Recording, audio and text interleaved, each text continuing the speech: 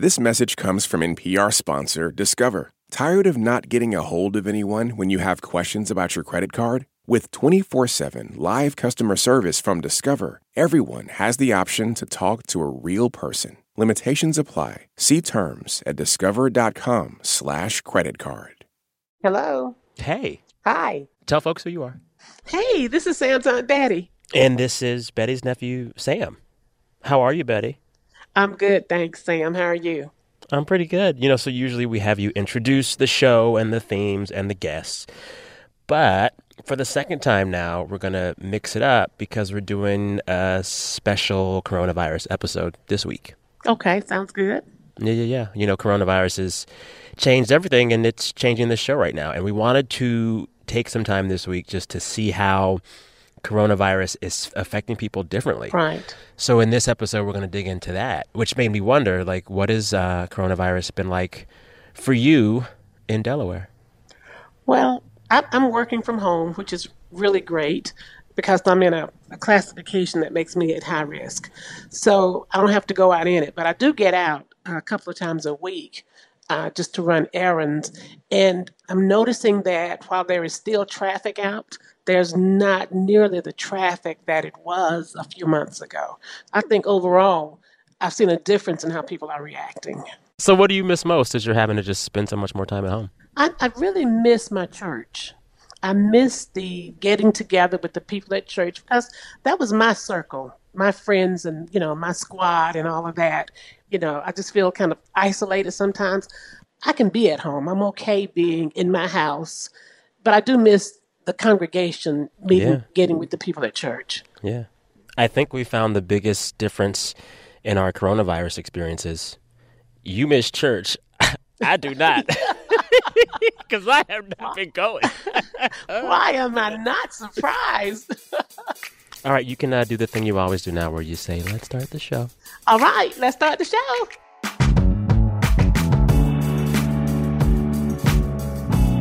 Hey, y'all, from NPR, I'm Sam Sanders. It's been a minute. Happy weekend.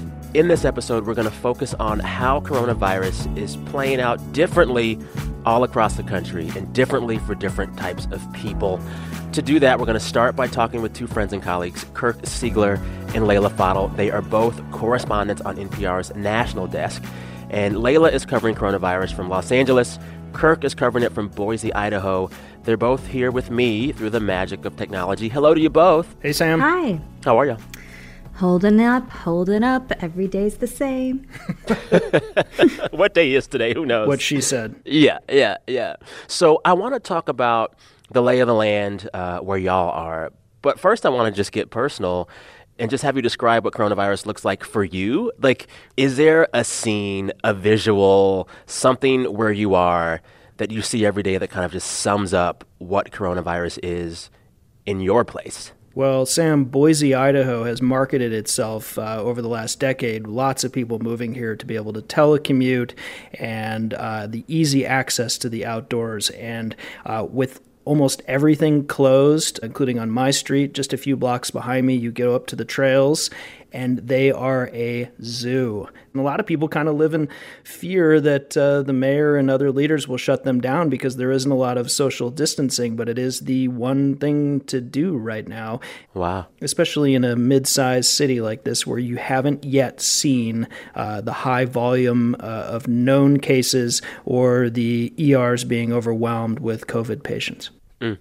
And so, Layla, you're in Los Angeles. What are you seeing that really sums up what it's like here? Well, here the parks and beaches are closed, so we definitely see the people parked with the longing look at the beach that they're not allowed to go to. But for me, more it's the grocery store. So you go to the grocery store, there are these very long lines where people are trying to socially distance, and then everybody's let in a few people at a time. And then sometimes one of the employees will come out and just announce what is not inside. Really? So last time it was a woman being like, no beans, no rice, no toilet paper, no paper towels, no hand sanitizer, like all the essentials that you can think of. Wow. It's so weird to think of anything approaching food scarcity in Los Angeles, which is like, I don't know, we make so much food that the whole world eats. It's crazy. Yeah. So I want to dig into the rural-urban divide with coronavirus. And Kirk, let's start with you. You were telling me this week that probably the best way to see how coronavirus plays out in rural areas is to look at how coronavirus is affecting rural hospitals. That's right. I've been tracking one here in rural Idaho. It's a 15-bed hospital, and these hospitals really had to ramp up to prepare for this coronavirus, which has been slow to arrive, and in some cases, fortunately, hasn't. But at the same time, they're hemorrhaging money because they're not making any money on clinic visits, outpatient procedures, all of the other routine medical stuff. So it's kind of a great irony, and it's felt even more acutely, I think, in a small town where a hospital tends to be one of the largest employers, and a lot of people don't have much to fall back on. Yeah. So then if you are in a small town like that, where the hospital, which might be the biggest employer in your town, is laying off people, and you're sitting at home not seeing too many new coronavirus cases in your town, that probably makes you feel a certain kind of way, huh? Right, and I want to say it's not, you can't lump all of rural America into one monolith, but, the virus has been slower to get here, with the exception of some ski resort counties and some reservations here in the West.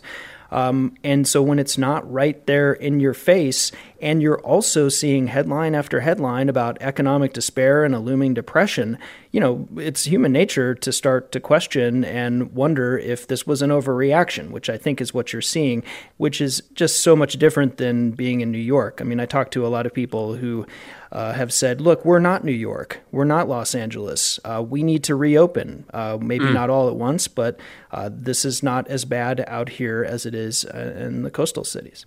Yeah. It's hard to prognosticate on how any part of the country will really end up economically through all of this, but I could imagine that rural communities are being hit really, really hard. What does it look like in some of those small towns where it's not just the hospital laying off staff, it's every other business too? That's right. And people in rural America presumably could be more isolated from this disease. However, on the other hand, most people have to go to work in other settings like a manufacturing facility, a lumber mill plant, a pork processing plant, where they have to work around other people. And a lot of those plants are still going. And so we're seeing reports of Latino farm workers still working in the fields, potentially at risk, but, they have to. Yeah. Layla, you and I are both in Los Angeles, and I mean, you tell me how it feels for you, but whenever I am out on the streets, going to the grocery store, going for a jog, walking the dog, coronavirus feels very present. The streets are empty. There is no traffic here, which is strange. Right. Everyone's wearing a mask. Lots of things are closed. I feel like in a big city, coronavirus just feels more present. Has that been your experience here in Los Angeles? Yeah, I mean, even on sort of the walks that you'll take, whether it's the isolated walk on your own or the walk to the grocery store, you see the signs in the windows, "We will survive this," closed for COVID-19, the graffiti that's now referencing stay-at-home orders, this idea of surviving but also fully isolation. And cities are often lonelier places, so people might be suffering in silence. And so this sense of isolation where you live in an apartment building and you probably don't know your neighbor because people keep their doors closed, and so that loneliness might be deeper even though there are more people, but also the spread might be faster because it's more densely populated. Yeah. I want to ask you both about a parallel between cities and rural areas and really everywhere across the country.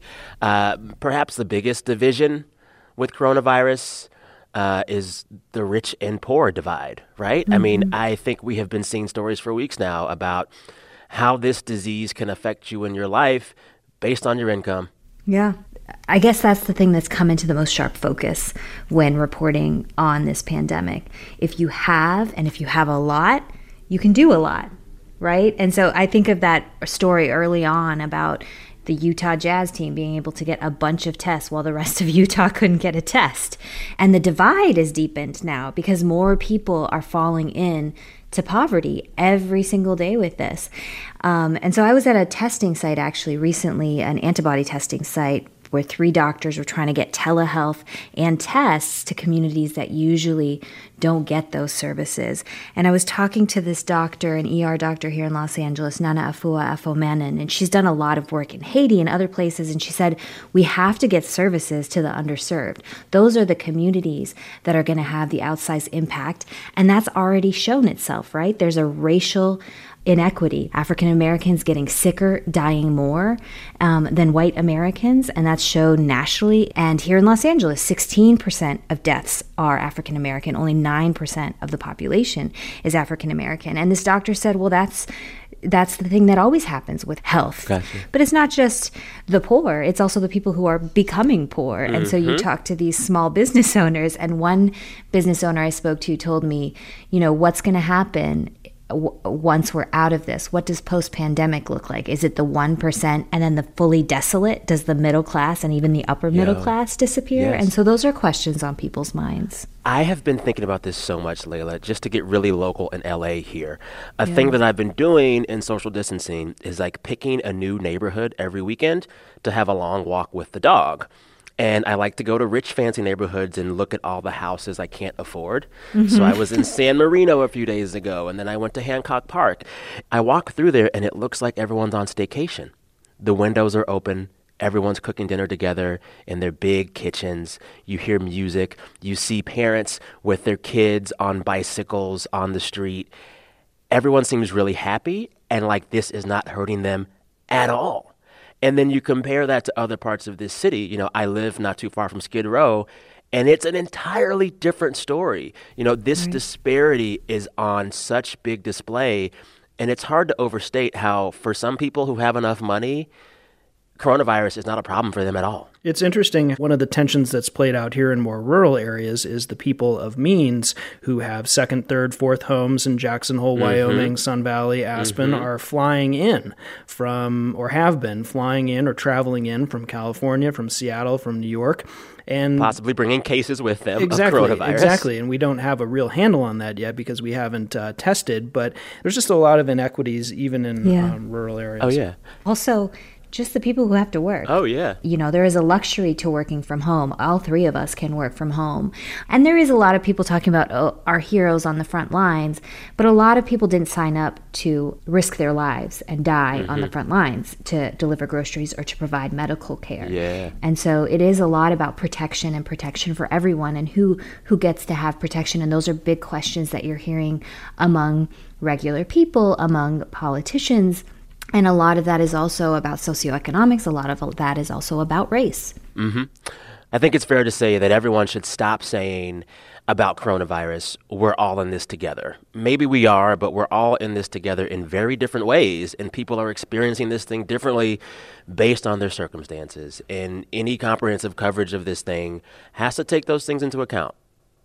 All right, Kirk Siegler and Layla Fadel, thank you for giving us a perspective on coronavirus from across the country. We're going to take a break now, and after the break, we'll hear from a bunch of listeners telling us firsthand how they experience coronavirus, where they live. You're listening to It's Been a Minute from NPR. Thanks, Kirk and Layla. Thank you. Is that it? Well, say goodbye, Kirk. Jesus Christ. I don't need you to say, is that it, going to it? break? Am I done? This message comes from NPR sponsor BetterHelp. BetterHelp offers licensed professional counselors who specialize in issues such as isolation, depression, stress, anxiety, and more. Connect with your professional counselor in a safe and private online environment when you need professional help. Get help at your own time and your own pace. Schedule secure video or phone sessions, plus chat and text with your therapist. Visit betterhelp.com/minute to learn more and get 10% off your first month. Support also comes from Best Fiends. Have more time on your hands? Connect with family and friends and engage your brain with fun puzzles by downloading Best Fiends, the 5-star rated mobile puzzle game with over 100 million downloads. The game is updated monthly, so there are always new levels to play, events to master, and cute characters to collect. And you can play without an internet connection. Download Best Fiends for free on the Apple App Store or Google Play today. That's friends without the R. Best Fiends. Hey, it's Guy Raz from NPR's How I Built This, and each week on the show during this unprecedented crisis, I'll be asking some of the top founders and builders how they're dealing with the economic impact of the coronavirus and hear about some of the ways they're pivoting to fight it. Subscribe or listen now to How I Built This. We are back. You're listening to It's Been a Minute from NPR. I'm Sam Sanders. In this episode, we're talking about how coronavirus is different for different people, based on who you are, where you live, how much money you make, a lot of different things. So we got an email earlier this week from a listener who wanted to share her story, a story that maybe a lot of folks haven't dealt with yet, but one they might deal with soon with this pandemic. She gave us a voice memo. The thing that I'm dealing with is that I found out on Friday night that I, in all likelihood, gave someone the virus who went on to die from the virus. Her coworker. She can't know for sure, but it's a real worry. And it happened in mid-March, she told us, days before a lot of the country went into total lockdown mode. At that time, folks were still going to work, and she says she and her colleague were working closely together before she even began to feel symptoms. After that, she tested positive for COVID-19. And then last week, in a work email, she found out that her colleague had died from the virus. So obviously we don't know that I gave it to him, but and that email sent to the 200 or 300 people in my office means that everybody reading that probably has come to the same conclusion. And I was very public about being sick with my office because I wanted people to know. I know that there are a million systemic issues that are to blame. I know that I could not have known I was sick. But it's something that I'm dealing with, that if things had been different, if I hadn't worked that shift, if I'd worn a mask, which nobody was really doing at that time, maybe this person would still be alive. So we're not going to use her name to respect her privacy and the privacy of her late colleague and his family, but we did call her up this week just to see how she's doing since she heard the news. When you read the email, what are the first things going through your head? How do you feel in those first moments? I felt really guilty, I think. I also felt a little scared about how people might react. And I felt sad for this person and for their family. And I don't know, I just sort of felt like shocked, because I had no idea that there was even a possibility that I had infected this person. And then to kind of find out all of these things at once was very shocking. Yeah. How close were you with your colleague who passed? Did you know him very well? Not very. He was somebody that I worked with maybe 2 or 3 days a month, but he was very quiet, very kind, and he would always give me a hard time about my handwriting, which is terrible, so that's very fair. But in like a funny way, not in a mean way. He was one of the people when you walked in the shift and saw him sitting there, you were glad that it was him. Mm. How long has it been now since you found out about his death? That was just Friday night, so... so less than a week still. Yeah. Yeah. What was the lowest moment? Definitely Friday night. What happened Friday night? I think I just felt really shocked and sad, and then I got so many emails and text messages and phone calls from coworkers who had read the same email and said, "Oh, are you okay?" or "Don't blame yourself." And it was obviously so nice and so kind, but it also was just overwhelming to have all of these people reaching out sort of in that moment. And I didn't know how I was supposed to feel. Like, I think so many of the other parts of this whole thing, it's like there's a roadmap for how you're supposed to feel, and there just wasn't for this. Yeah. You know, there is the potential, though, that you didn't infect him? I suppose that might make it even harder. It's like, if you have a car accident and the other person dies, it was you. Yeah. But this, you'll never really know. Yeah, so the thing that has made me feel better in a way is for me to just be able to say out loud, like, the most likely scenario is that I was the reason he got sick, and there's nothing I can do to change that. I didn't know I was sick. I couldn't have known I was sick. I can't blame myself. So accepting it as true is almost the easiest thing for me. I'm really intrigued as to why you reached out. I think there probably are a lot of people who might be going through the same situation either now or later. They're not going to call an NPR show and ask to tell their story. This is very brave of you. Why did you do it? Well, I think that if we can all figure out ways to process these things and to be kind to each other and to know that it is okay to talk about these parts of it, that maybe it'll be easier for other people too. Thanks again to that listener for sharing her story. It's time for a break. When we come back, we're going to hear from more listeners around the country and the world talking about how coronavirus is affecting them. BRB. This message comes from NPR sponsor FX, presenting Clipped, the scandalous story of the 2014 Clippers owner's racist remarks captured on tape and heard around the world. The series charts the tape's impact on a dysfunctional basketball organization striving to win against their reputation as the most cursed team in the league. Starring Lawrence Fishburne, Jackie Weaver, Cleopatra Coleman, and Ed O'Neill. FX's Clipped, streaming June 4th, only on Hulu. This message comes from NPR sponsor Homes.com. Homes.com knows having the right agent can make or break your home search. That's why they provide home shoppers with an agent directory that gives you a detailed look at each agent's experience, like the number of closed sales in a specific neighborhood, average price range, and more. It lets you easily connect with all the agents in the area you're searching, so you can find the right agent with the right experience and ultimately the right home for you. Homes.com. We've done your homework. We live in a culture that prizes action. But now, former Surgeon General Vivek Murthy says it's important to make space to just be. Simply spending 5 minutes just listening to the birds chirping or to the conversation around you. Solitude and ways to overcome loneliness on the next Hidden Brain from NPR. We are back. You're listening to It's Been a Minute from NPR. I'm Sam Sanders. For the last few weeks, we have asked you all to tell us in voice memos how you're holding up, what you've been up to, what brings you joy, what you're missing, basically how you're living through coronavirus. So in place of our Best Things segment this week, we are going to just take a listen to all those recordings, those coronavirus time capsules you all sent us. Okay, let's hear it.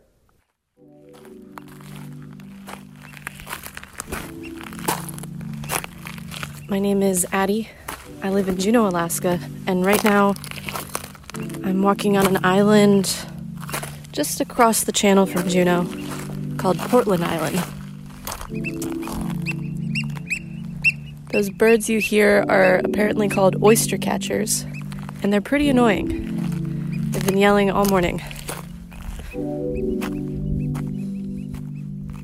Hey, this is Burns from Orlando. I am currently in the postpartum room in the hospital. My wife and I were so fortunate we had a little baby boy on April 13th, which was also my birthday. Unfortunately, he has been in the NICU since Monday as well. The NICU is only allowing one visitor at a time.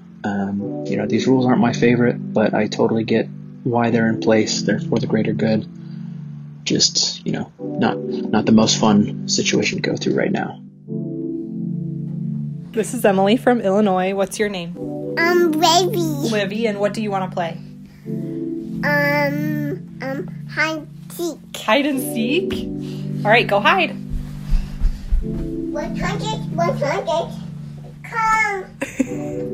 I'm Ann Rodeman. I'm in Washington Heights, and Damien just sent me a Zoom from his Premier account because he is my friend who pays for things. Bless him. I'm Damien Bellino. I'm in Harlem, New York. We are about 60 blocks away, but we haven't seen each other in exactly a month. A month to the day. What I want to watch when this is all over. Yeah. I want to watch Jumping Jack Flash, directed by Penny Marshall. Oh, come on. But also I know there are ways for us to watch it together over Netflix party or whatever, but I don't want to partake in that. It's not the same visceral experience of you and I having 7 martinis each and then going to town screaming at each other and freeze framing Whoopi Goldberg. I know.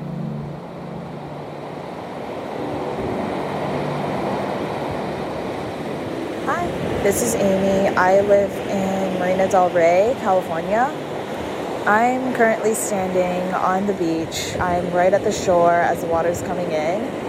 It's quite a windy day, so you'll probably hear a lot of wind, but hopefully you can also hear the rhythm of the waves as they come in.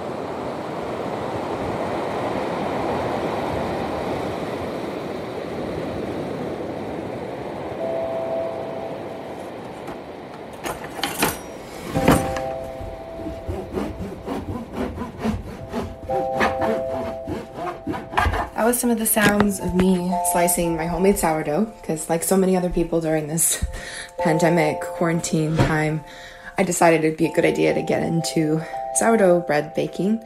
It makes me feel satisfied and fulfilled in a way that I'm not really able to get otherwise during quarantine. Where's Spot? That Spot. He hasn't eaten his supper. Where can he be? Is he behind the door? No, that's a bear. Is he inside the clock? No, that's a snake. I'm trying to be happy and pretend it's a normal day and it's just a weekend or summer break, but I just can't. I have schoolwork to do. I have to deal with my backyard. I have to deal with my baby cousin, Maddie. I really miss travel, and I really miss being outside and going out for long walks and being with other people. And I'm just missing the reward of an icy and a nice large popcorn with butter and jalapenos. And something I really miss is just hearing all the people in my neighborhood walking around, and I'm just excited for there to be life again.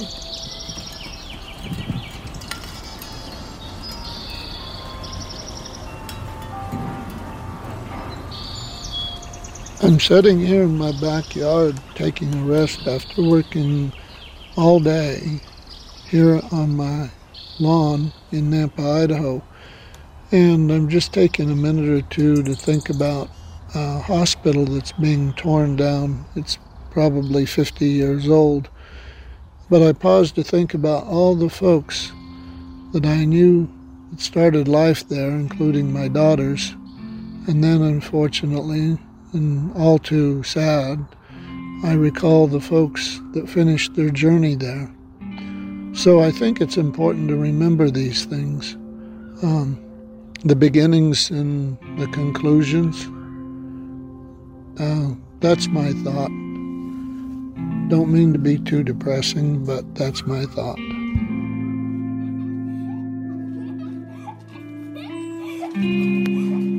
Hi, this is Katie Hyman from Long Beach, California. I had to be in isolation for 6 days to rule out COVID, and thankfully I'm healthy. But I'm sitting outside right now in the sunshine, listening to my kids laugh and bounce on the trampoline, and I'm just feeling really grateful.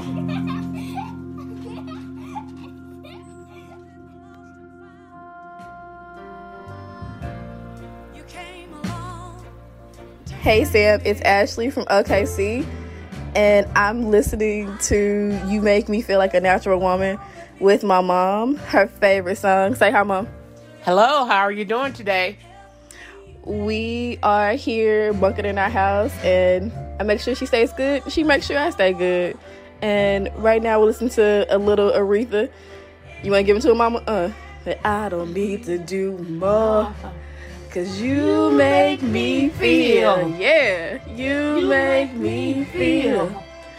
You make me feel like a natural woman. Oh, give him a baritone then. Oh, with my soul. Thanks, Sam.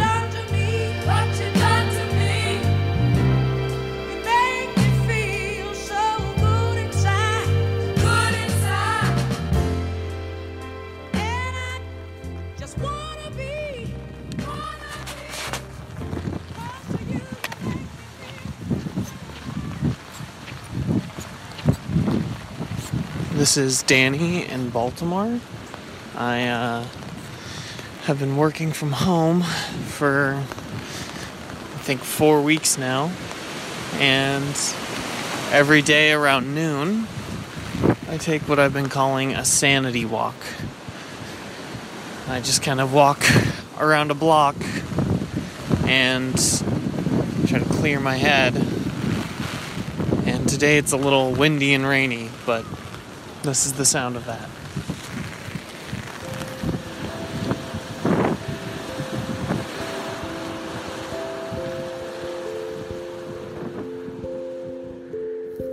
Hey Sam, this is Erin in Boise, Idaho. I've been self-isolating for about 5 weeks now, just me and my cat, and this is the sound of her snoring.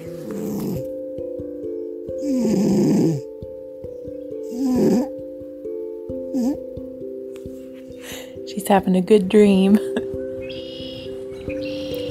My name's Peter. I live in Newaygo, Michigan, and I'm watching the sunset over a sphagnum bog.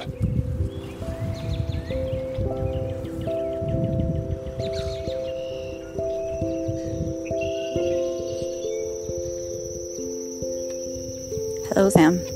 This is Karina from the Galapagos Islands. And I am sending you the noises from my farm at night. Due to the pandemic, my workers can no longer come. So the work has been left for only my husband and me to do. It's been a lot of work, and we also have to care for the children, clean the house, and try to rest in between. So we've had to work at night. And the beauty of all this is that it's made me reconnect with my skies, my constellations that I'm a bit embarrassed to recognize that I did not appreciate or see or understand. And now I am admiring them every night. And also the noises and the wildlife and the different bugs that I've discovered. It's like becoming a kid again.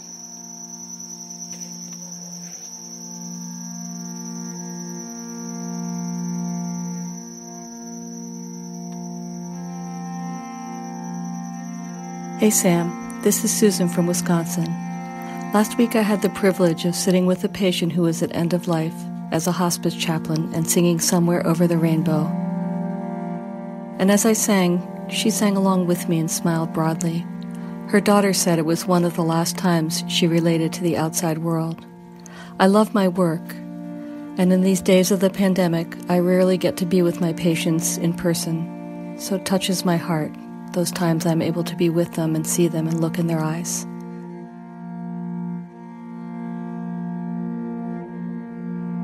Hi, it's Dr. Jeff calling from New York.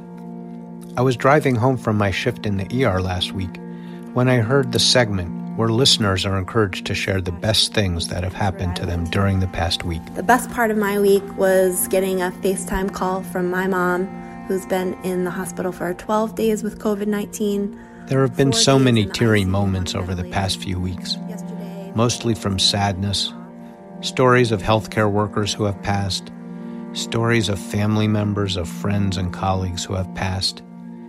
Each life lost calls for a moment of reflection and tears of sadness. And this morning at 5:30 a.m., she felt good enough to talk to me on FaceTime, so I gladly took that call. Still, when I heard that one woman's story of how her mother called her after getting off the ventilator, I started to cry. because each life saved also calls for a moment of celebration and tears of joy.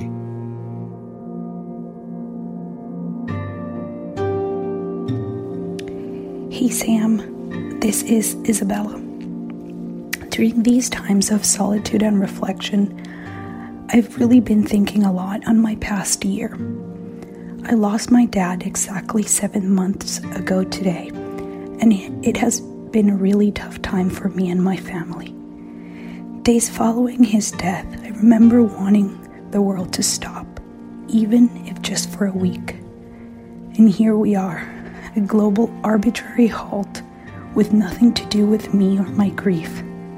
I've used this time to heal, try to come to terms with my loss, and being extremely grateful for my resilient family, my health, and above all the love I'm surrounded with.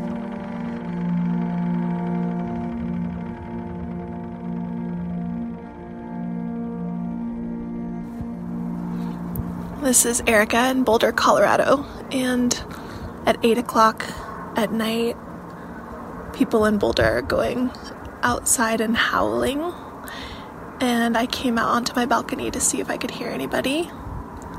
I could hear a few people. I don't know if you can hear them. They're really far away, but I'm gonna join in.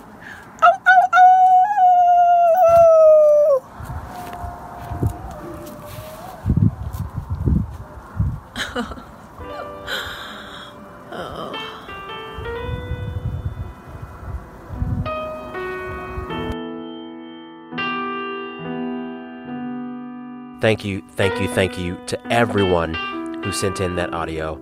And of course, thanks again to producer Janae West, who put it all together.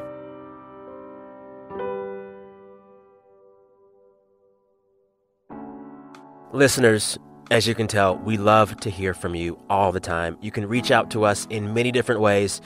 I'm on social media at Sam Sanders, and you can email the show whenever you want with audio, video, pet photos, baby photos, anything at samsanders@npr.org. samsanders@npr.org.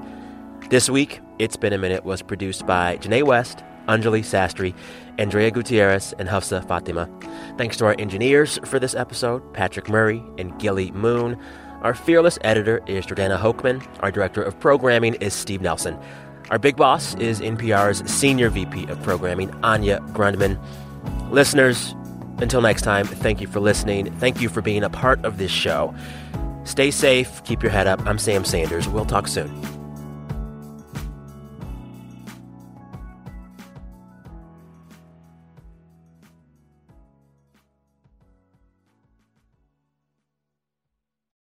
This message comes from NPR sponsor MassMutual. The Financial Educators Council says 39% of Americans don't have someone to go to for financial advice, but you can plan for the short and long term with someone backed by 170 years of financial expertise at MassMutual.com. This message comes from NPR sponsor Discover. Get the service you deserve. With 24/7 U.S.-based live customer service from Discover, everyone has the option to talk to a real person anytime, day or night. Limitations apply. See terms at discover.com/creditcard. Do you wish stories could unfold over 3 hours rather than 3 minutes? You tired of doom scrolling? Trying to find humanity? Or maybe a deeper understanding of why the world is the way it is? Listen to Embedded, NPR's original documentary series. Find us wherever you get your podcasts.